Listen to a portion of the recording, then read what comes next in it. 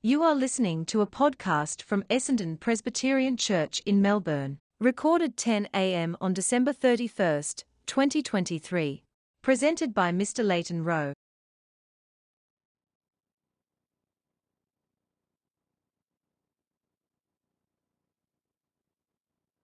The son. Abraham is the father of Isaac, Isaac the father of Jacob, Jacob the father of Judah and his brothers, Judah the father of Perez and Zerah, whose mother was Tamar, Perez the father of Hezron, Hezron the father of Ram, Ram the father of Amminadab, Amminadab the father of Nahshon, Nahshon the father of Salmon, Salmon the father of Boaz, whose mother was Rahab, Boaz the father of Obed, whose mother was Ruth, Obed the father of Jesse, and Jesse the father of King David.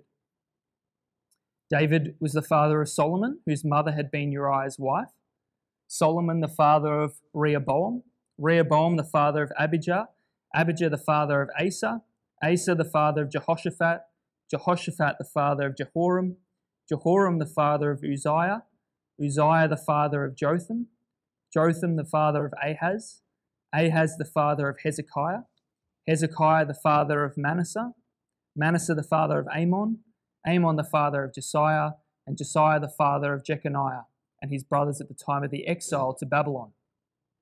After the exile to Babylon, Jeconiah was the father of Shealtiel, Shealtiel the father of Zerubbabel, Zerubbabel the father of Abihud, Abihud the father of Eliakim, Eliakim the father of Azor, Azor the father of Zadok, Zadok the father of Achim, Achim the father of Elihad, Elihad the father of Eleazar, Eleazar the father of Mathan, Mathan the father of Jacob, and Jacob the father of Joseph, the husband of Mary, and Mary was the mother of Jesus, who is called the Messiah. Thus there were 14 generations in all, from Abraham to David, 14 from David to the exile to Babylon, and 14 from the exile to the Messiah. This is how the birth of Jesus, the Messiah, came about. His mother Mary was pledged to be married to Joseph, but before they came together, she was found to be pregnant through the Holy Spirit. Because Joseph, her husband, was faithful to the law and yet did not want to expose her to public disgrace, he had in mind to divorce her quietly.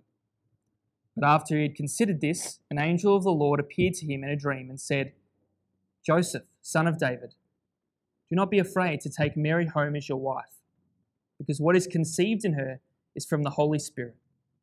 She will give birth to a son, and you are to give him the name Jesus, because he will save his people from their sins." This is the word of God. How about we pray again quickly?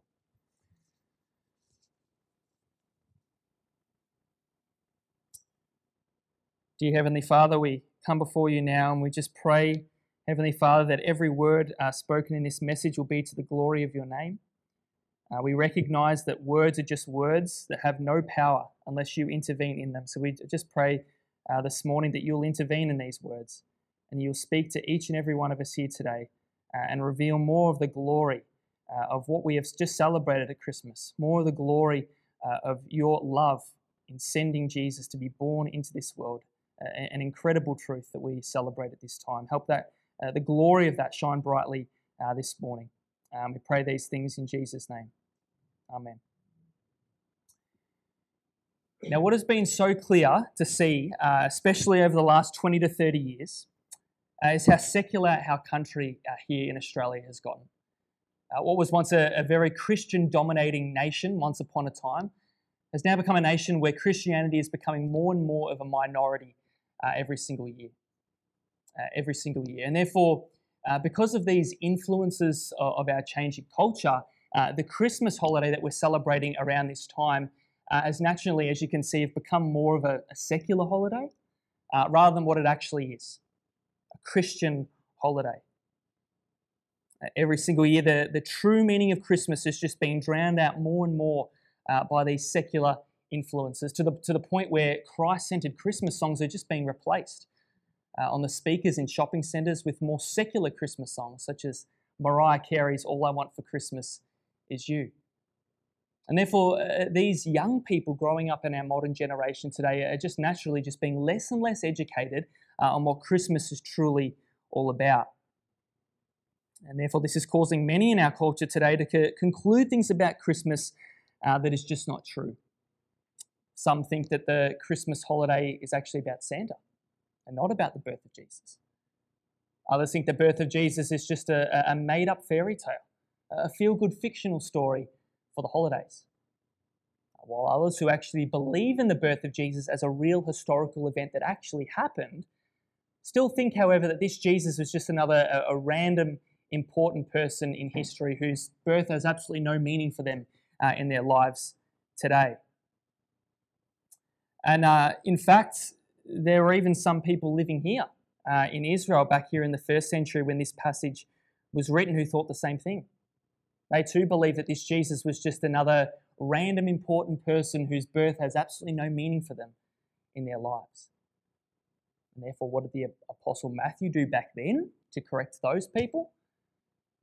Well, he wrote his gospel and purposely introduces his opening argument of his gospel with verse 1, the genealogy of Jesus, the Messiah. Matthew begins his gospel here by showing us Jesus' family tree. Now, when I've read books about preaching in my training, nearly all of them say that one of the most important things to do when writing a sermon is to make sure that your introduction captivates your audience. Therefore, we can sometimes wonder why Matthew would choose to use what seems to be a giant, boring list of names as his introduction to his gospel. However, when we put ourselves into the shoes of a first century Jew, what we see is that Matthew couldn't have captivated his audience any better than he has right here with this genealogy. Purely because it is this genealogy that shows us that the birth of Jesus is not a made-up fairy tale. And that it's not just another random birth that has no meaning for any of us today. Now, this genealogy right here shows us that the birth of Jesus was a real historical event that actually happened. And that it was all orchestrated and planned by God for a specific purpose that actually affects all of us, even today. Therefore, I thought this would be the perfect passage for us to be looking at around Christmas time. So let's have a look at the first thing that this genealogy proves. It proves that the birth of Jesus was a real historical event. It proves that the birth of Jesus was a real historical event. Now, when we look at a genealogy today in the Bible, our culture usually finds them pretty boring and pretty meaningless. However, back here in the first century when this passage was written, genealogies were actually extremely important because it was the way that information was able to be passed on to future generations. After all, they didn't have any internet back then for this information to be digitally passed on. Why was it so important for genealogies to be passed on? Well, because genealogies were needed for many different things. They were needed for legal proof of family inheritance. They were needed for legal proof of what tribe a person belonged to, which dictated what their legal rights were. And they were also needed in order to settle disputes over land and property ownership. And therefore, that is why the Jews meticulously documented and updated genealogies every single generation for these important purposes. In fact, even the temple in Jerusalem back then had this special archive of all detailed genealogies that were accessible to anyone. Therefore, back here in the first century, genealogies were both extremely important and also very easily accessible to anyone as well. So what Matthew is doing here with Jesus' genealogy is he's immediately, in his introduction, hitting us with legal proof that the birth of Jesus was a real event in history. Matthew does not begin his gospel with once upon a time, like how fairy tales begin their stories, or how authors begin their fictional stories, like they do in Star Wars. No, Matthew begins his gospel here with, verse 1 again, the genealogy, Jesus, the Messiah. Genealogies or family trees are legitimate historical documents that are based on real events. So what Matthew is basically saying with just this genealogy here is take a look at these historical records. Go check them out for yourself. Because this is all public knowledge. This is all easily accessible to anyone. The story of the birth of Jesus is not a scam. It's not a scam. It actually happened. That's the first thing that this genealogy proves. The second thing that this genealogy proves is that the birth of Jesus was a plan. It proves that the birth of Jesus was a plan. Now, humanity today all agree today that the future is uncontrollable and unpredictable for us human beings.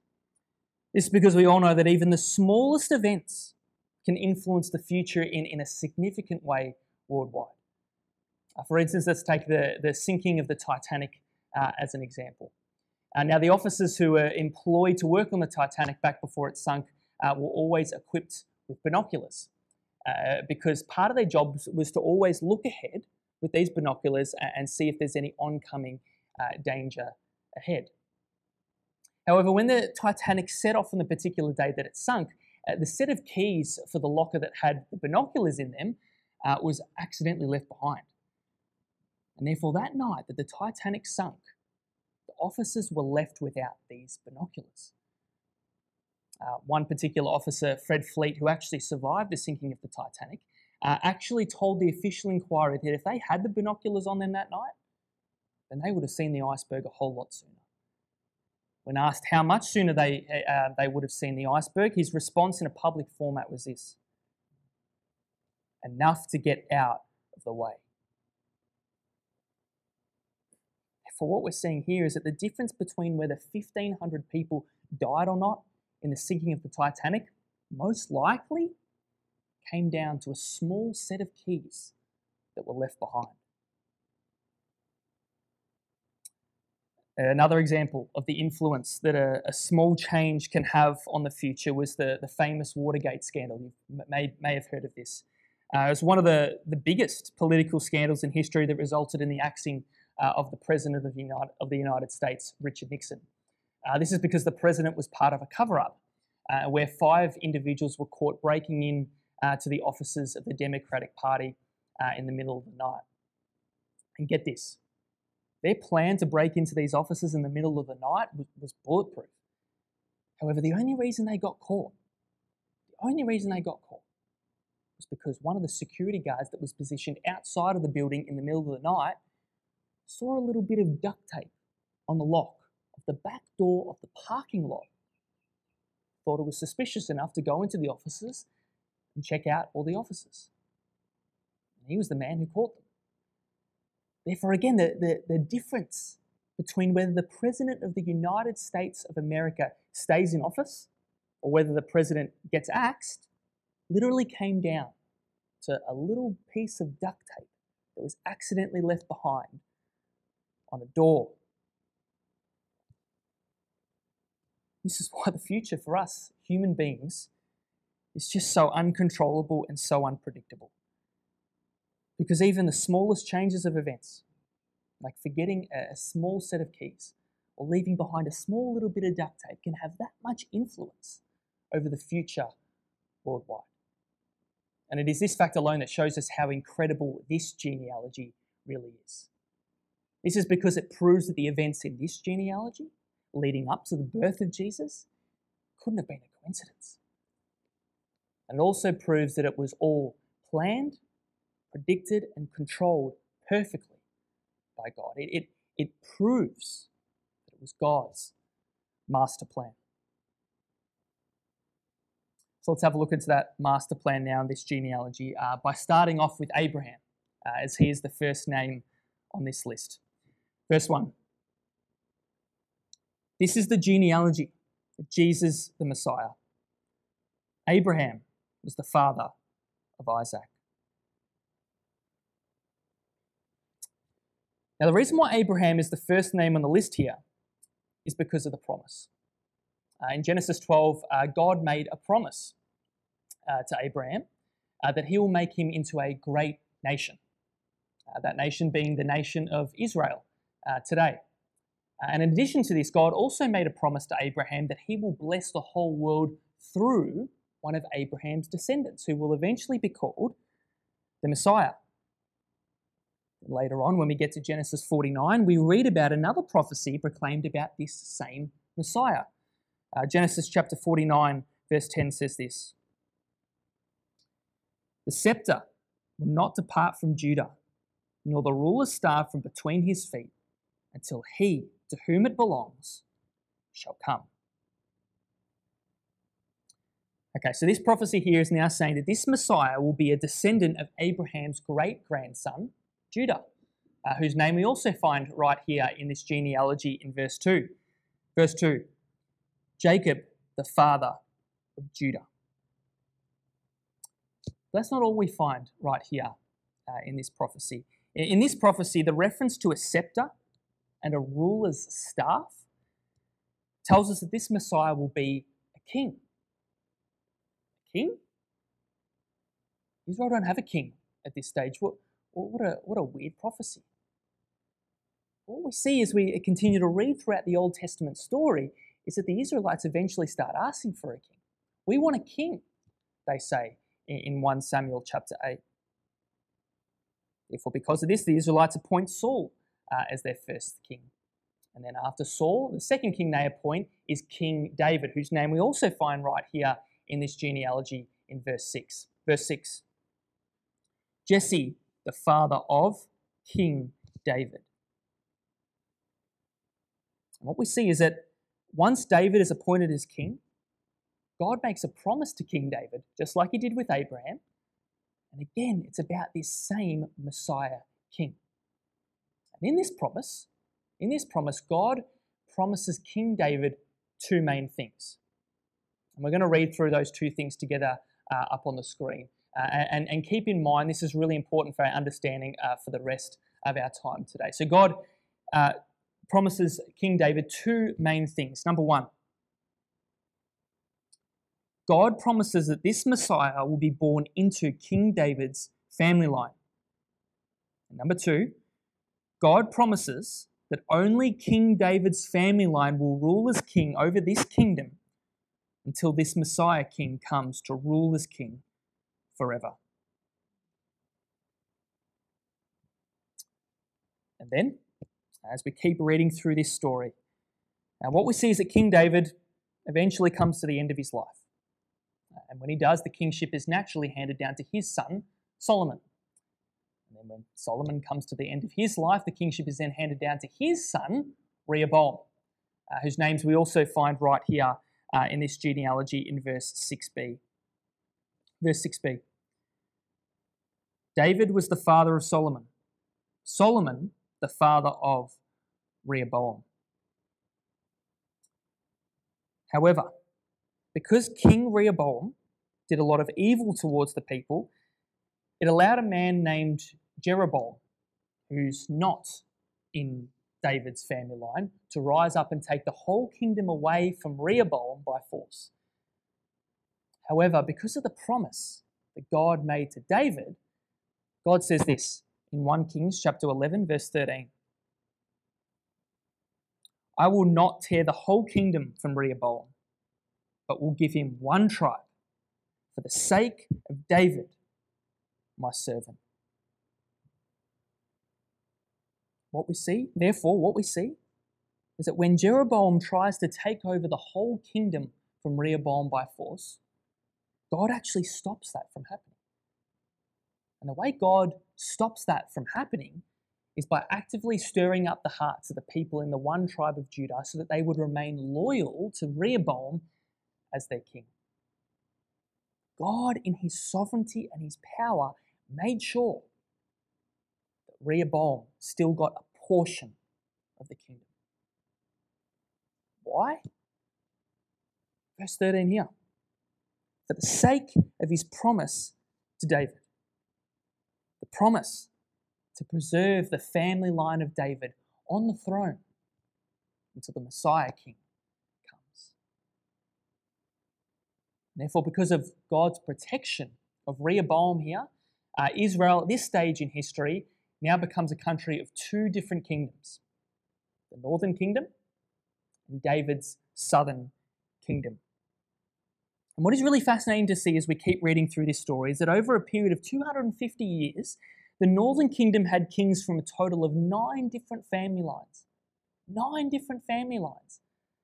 Purely because there was always someone coming in and assassinating the king and his son so that they could become king instead. Family lines sitting on the throne back then were always so vulnerable to extinction back then because of power-hungry people who wanted to be king instead.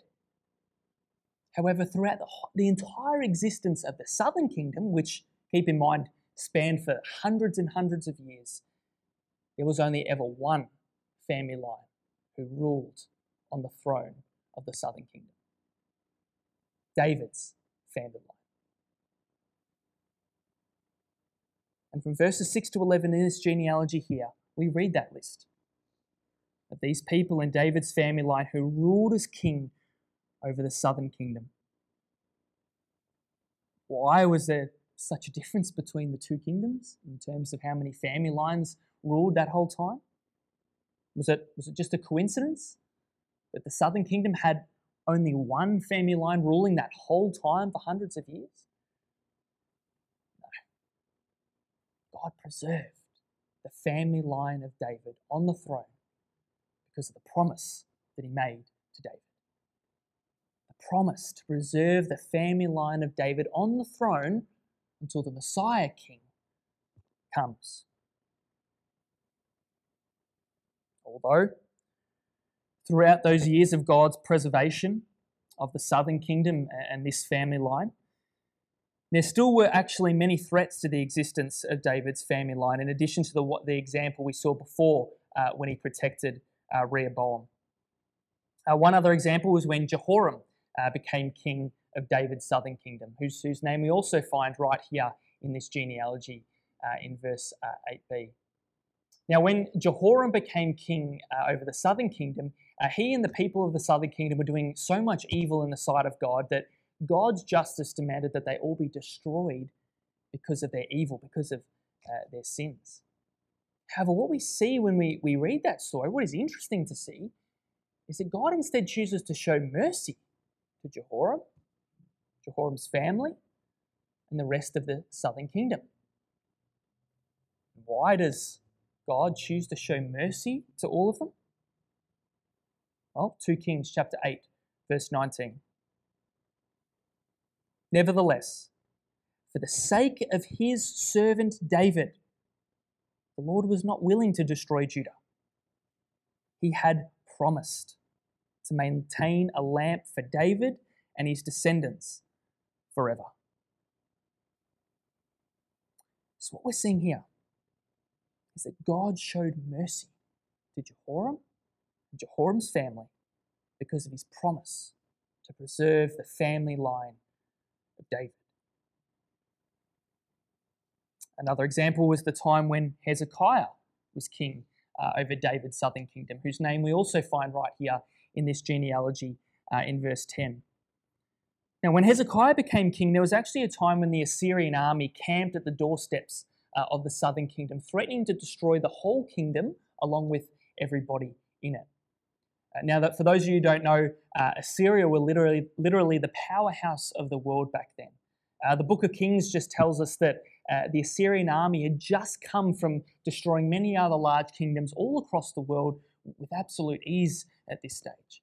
The Assyrian army were an absolutely unstoppable force back then. Therefore, at this stage, David's southern kingdom looks like it's about to be totally destroyed along with everybody in it. The family line of David is almost certainly going to become extinct at the hands of this dangerous and huge Assyrian army. Then, God says this to King Hezekiah. 2 Kings chapter 19, verse 32 and 34. Therefore, this is what the Lord says concerning the king of Assyria. He will not enter this city. I will defend this city and save it. Why? For my sake and for the sake of David, my servant. God protects King Hezekiah, his family, and the entire southern kingdom because of his promise to preserve the family line of David. How does God protect the southern kingdom from this huge and dangerous and threatening Assyrian army? 2 Kings chapter 19 verse 35, a couple of verses later. That night, when they were sleeping, the angel of the Lord went out and put to death 185,000 in the Assyrian camp. Wow. And what we see when we continue to read through that story in the Bible is that the king of Assyria then wakes up, sees hundreds and thousands of dead bodies in his camp, and therefore flees the scene in absolute terror. And just one final example is in 2 Kings chapter 11 when an assassin comes in and murders the king of the southern kingdom as well as all of his sons, except for one, Joash. Even though Joash's father and all of Joash's brothers were murdered by this assassin, this young 8-year-old Joash was actually protected from this assassin at the very last moment when God raised up a woman to go into Joash's chambers, take him, and put him into hiding. Young Joash is then protected for a period of time by a certain amount of people until it was safe enough for him to come back out and be crowned as the rightful king of the southern kingdom by the people. And the preservation of the family line of David sitting on the throne continues from there. And what we see when we read right throughout the Old Testament is that there are just so many stories just like these. So many threats to the survival of David's family line, and yet over and over again, God continues to preserve the family line of David because of the promise that he made to David. And there's one last thing that I want to quickly mention right now before we get to the climax in verse 16. And it's got to do with verse 12. So let's read that. Verse 12. After the exile to Babylon, Jeconiah was the father of Shealtiel, and so on and so on and so on. So what we see now here in verse 12 is that even when many people died, many people from David's southern kingdom, might I add, died in this exile to Babylon, and many people died, what we see is that God still, even then, continues to preserve this family line, even in the midst of this dangerous and threatening foreign territory that was the exile to Babylon. Just incredible. And then as we continue to follow the names in the rest of this genealogy, we finally come to the climax in verse 16. Verse 16. Jacob, the father of Joseph, the husband of Mary, and Mary was the mother of Jesus, who is called the Messiah. The promise to Abraham, the prophecy about Judah, the promise to David, the promise to preserve the family line of David on the throne, all written hundreds of years before Jesus was even born, and now all fulfilled perfectly in the birth of Jesus, the Messiah King. Luke chapter 1, verse 31 to 33. We read that passage before. You, Mary, will conceive and give birth to a son, and you are to call him Jesus. The Lord God will give him the throne of his father David, and he will reign over Jacob's descendants forever. His kingdom will never end. So what we're seeing here is that Jesus is this promised Messiah King from the family line of David who will rule on the throne of David's kingdom forever in heaven. This story of the birth of Jesus that we have just celebrated at Christmas time was not a random coincidence that happened to fulfill all of these promises and prophecies about the future Messiah King to come. This story of the birth of Jesus here was a plan that was orchestrated by God from before the foundations of this world. We saw before how even the smallest events can have that much influence over the future worldwide. How even forgetting a set of keys or leaving behind a small little bit of duct tape can have that much influence. That much influence. And that is just why it's completely impossible for us mere human beings to make these kinds of promises and prophecies about the future and still see them all fulfilled. It's just impossible for us to do that. But God, He can do that. And He did do that here. Because the future is always in the control of His sovereign hands. God orchestrated and planned every single second of every single event throughout this genealogy that led to the planned birth of Jesus. You may ask the question, well, why? Why did God go to such lengths for this one person, Jesus, to be born into this world? What's the big deal? Well, the answer is actually in the final verse of our passage today, in verse 21b. Verse 21b. Because Jesus will save His people from their sins. In the eyes of our God, our Creator and our Judge, we all are sinners, all of us.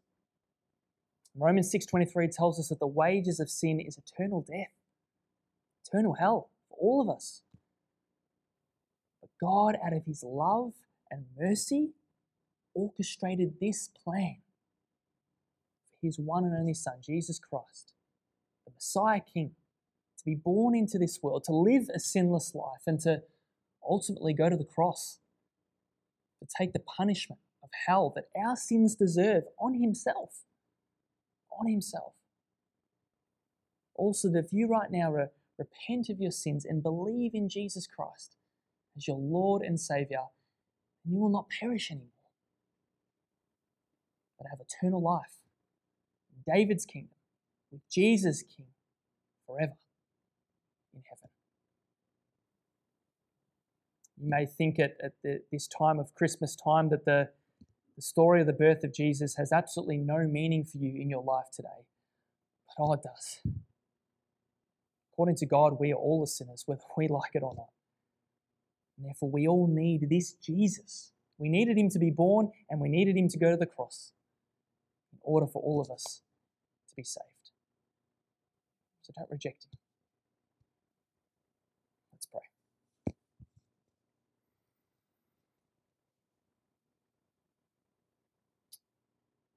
Dear Heavenly Father, we come before You now. We just thank You so much for Your word, because it just reveals so much, Old Testament, New Testament, just Your sovereignty and Your power over history.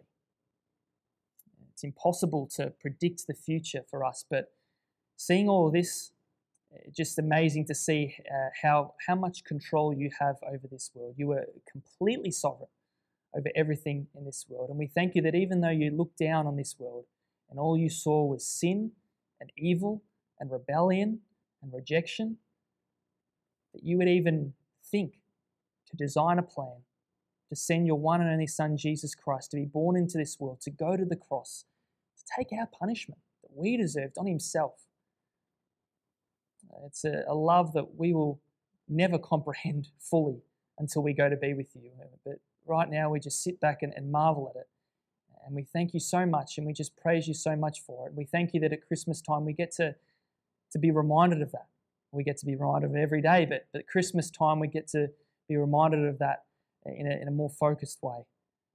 We thank You so much for that. Help us I know that Christmas is over, but help us to continue to be us to remember the glory of the birth of Jesus as we continue our lives over the next few weeks. And we pray all these things in Jesus' name. Amen. More messages of hope at essendonpresbyterianchurch.org.au or wherever you get your podcasts from.